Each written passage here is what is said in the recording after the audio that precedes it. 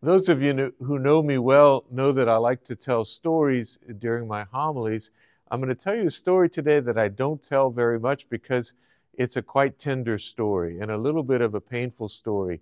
Uh, Several years ago, many years ago, I had the great privilege of spending 4.5 months in the bush of Uganda working with South Sudanese refugees. And one day I was walking through the bush, walking through the countryside, I was sort of swept up into this little village with these South Sudanese refugees, these people living in abject poverty. And they lived in these little mud huts with the thatched roofs. And they often would put their huts in little circles, a little circle of houses, if you will, of these tukels, these little huts. And I was sort of swept into this little neighborhood because I had accidentally stumbled upon a funeral.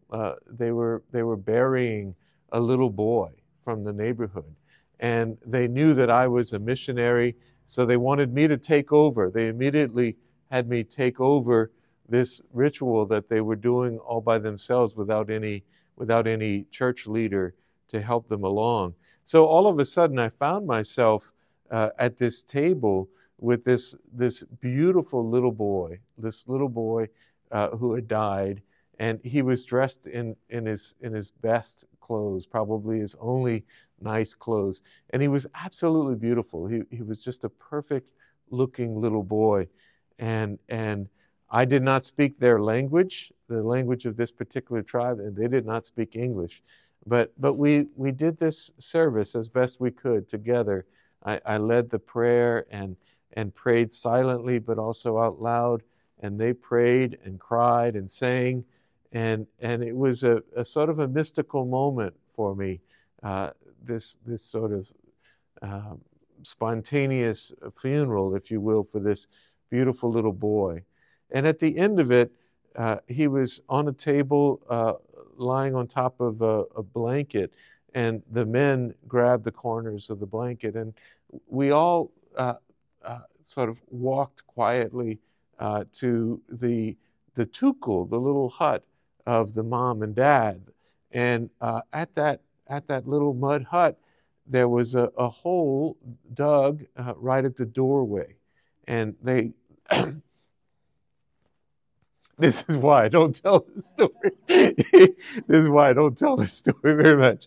They lowered the child into this little hole, and then they put the dirt on top, and by the end there was this little mound, and all the while singing and praying.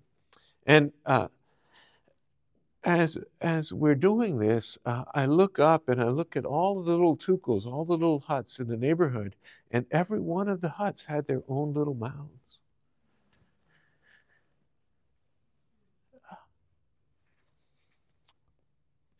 So many of them had more than one, and they were all small, so they were probably all infants.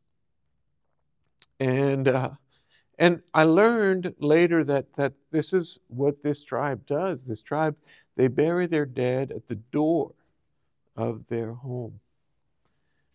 And I never heard from them why, but I can guess why. And my guess is that the door of a home is a liminal space. It's a space of transition for all of us. The doorway of your home is the place that gets you from a hard work day into this beautiful thing that we call home. And it's also the space that propels us from the comfort of home into the world to do the work that God is asking us to do. The doorway is that liminal space. And I can only imagine that this tribe buries their dead at the doorway of their home because they want their deceased loved ones to be the first to greet them when they get home after a long day. And they want their loved ones to be the ones to propel them out into the world to do the work that God is asking them to do. This tribe knows death in a way that you and I don't know. They're far more familiar with death than we are.